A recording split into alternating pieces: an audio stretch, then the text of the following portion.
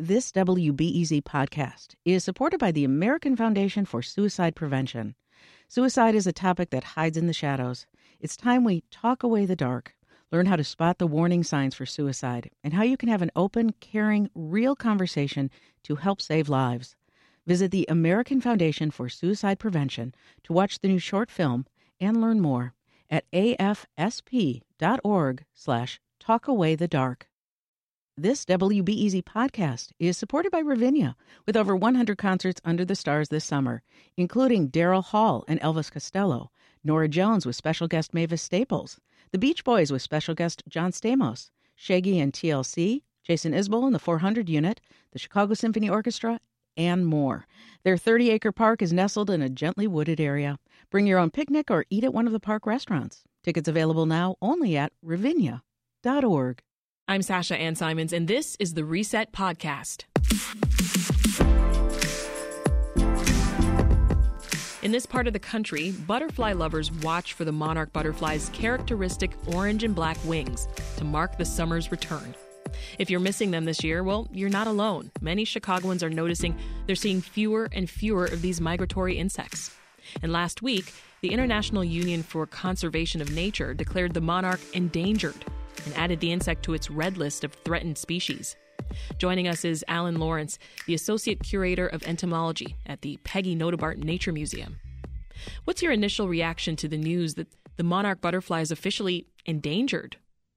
Yeah, a little startling because this is honestly, it's our beloved monarch, and it's one of our most widespread butterflies found throughout the state, but honestly, kind of saw it as a matter of time since there was an effort to try and list the monarch under the Federal Endangered Species Act, and it was found to be warranted but precluded. There were other priorities, so in a few years maybe it'll be reevaluated for that. So for this effort, it made sense.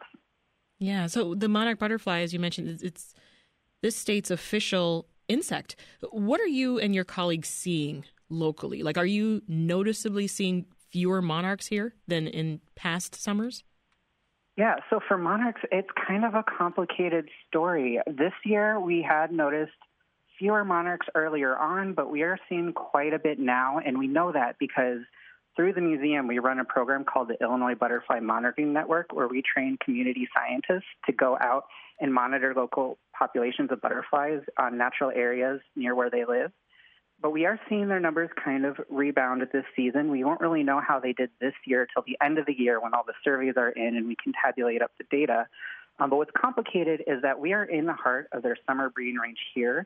Year over year, we can see wide fluctuations in their population numbers, and we're not seeing necessarily a decline here. However, there's undeniably a decline in their overwintering population. So all the monarchs at the end of the season here will fly down to Mexico where they overwinter on fir trees on mountaintops. And if that population at some point reaches some threshold where there's too few of them to rebound, then it could possibly collapse. So that's the problem. Oh, so dig further in here. Warning signs that you've noticed the past few years that we were heading in this direction. Yeah, well, definitely the numbers of butterflies that are shown in Mexico continue to decline. Now, the reasons for listing it on this red list are that some of those causes of decline are well known. So we have issues like loss of habitat, reduction of milkweed, but also weather patterns and climate change. And so we are seeing continual declines, and these causes of declines aren't necessarily going to go away. So that's what warranted their listing. Why do you think the U.S. hasn't added the monarch to its endangered species list? Yeah, so the U.S. Decided that it was warranted. However, we have a lot of species that are in need of protection. So with limited resources, there just wasn't enough available to list the monarchs now. So it is now on a list of candidate species that will be evaluated every year with a more in-depth evaluation about every 5 years. Mm-hmm. And in 2024, they're going to propose to relist it, to list it. So we'll see what happens then. Do you think that's soon enough, 2024? Yeah, I don't know. I think some of the issues we're facing are big, widespread issues. I mean, their habitat, at least for this eastern population that goes to Mexico, is really across the Midwest and up into Canada. So Any solutions are probably going to take time, so it'd be better if we can start sooner, but nothing's going to be quick, in my opinion. Let's talk more about the beauty of this insect. What is it that's so unique about the monarch, Alan?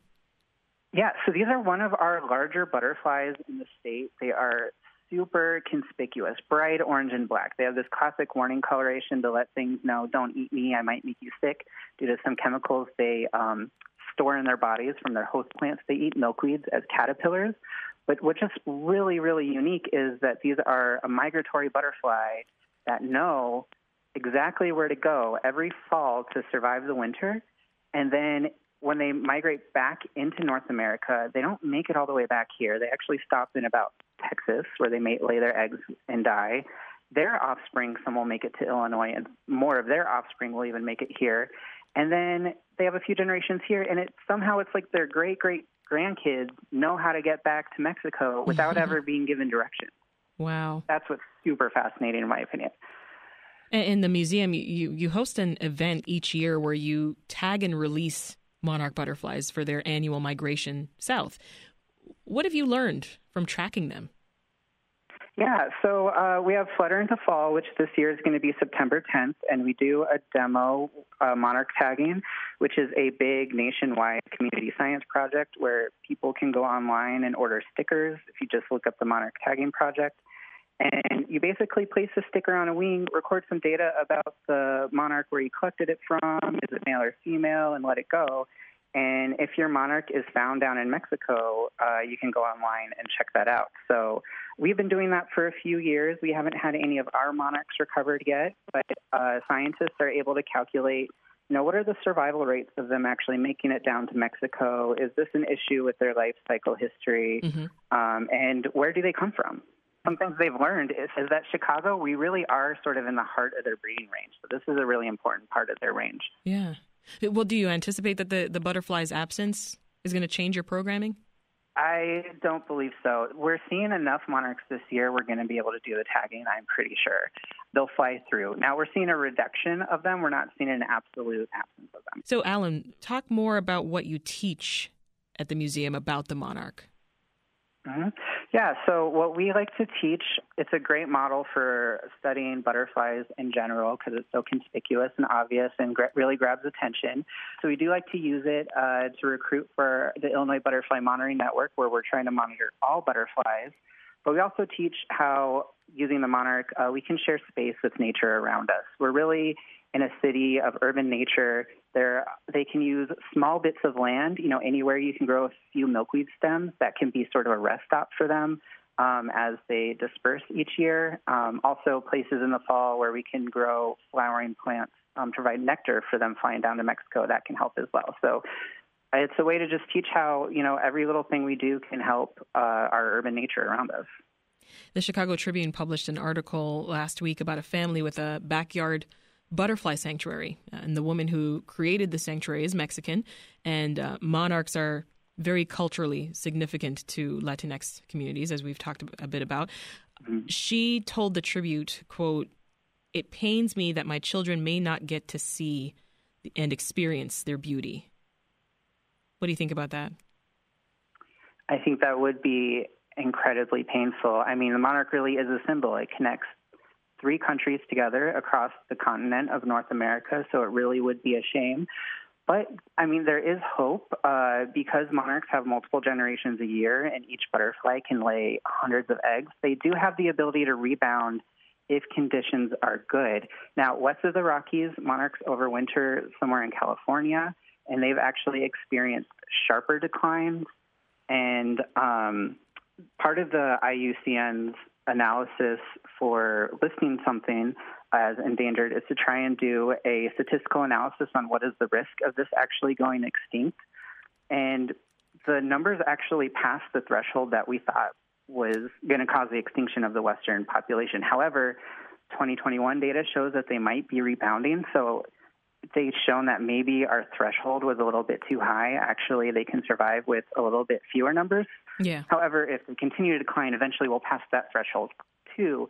But it just shows that they do have the capacity of recovery. So it is possible to make some good change here. Is there anything that listeners can do to help these beautiful insects? Maybe creating butterfly gardens and sanctuaries themselves? Yeah, try to provide habitat wherever possible. Plant milkweeds for the caterpillars during the breeding season. Have flowers that bloom in the fall so they have something to drink as they're migrating south.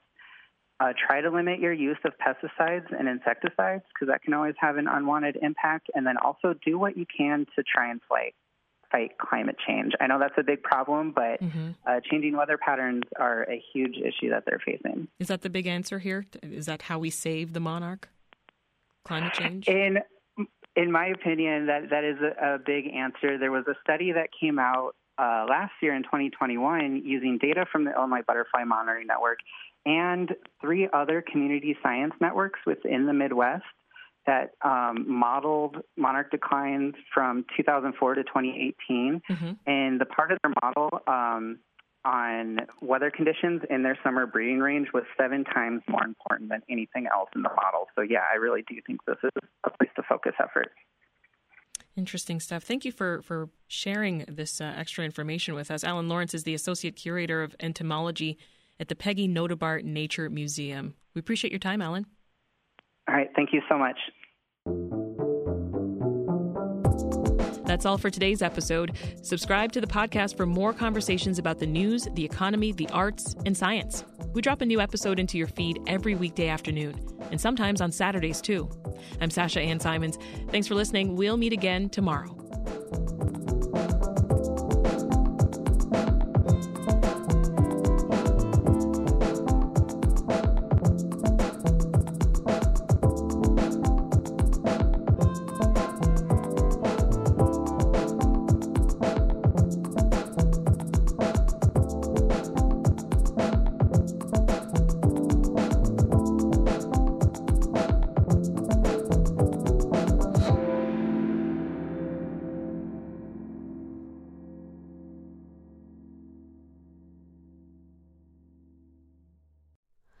Hi, it's Terry Gross, the host of Fresh Air.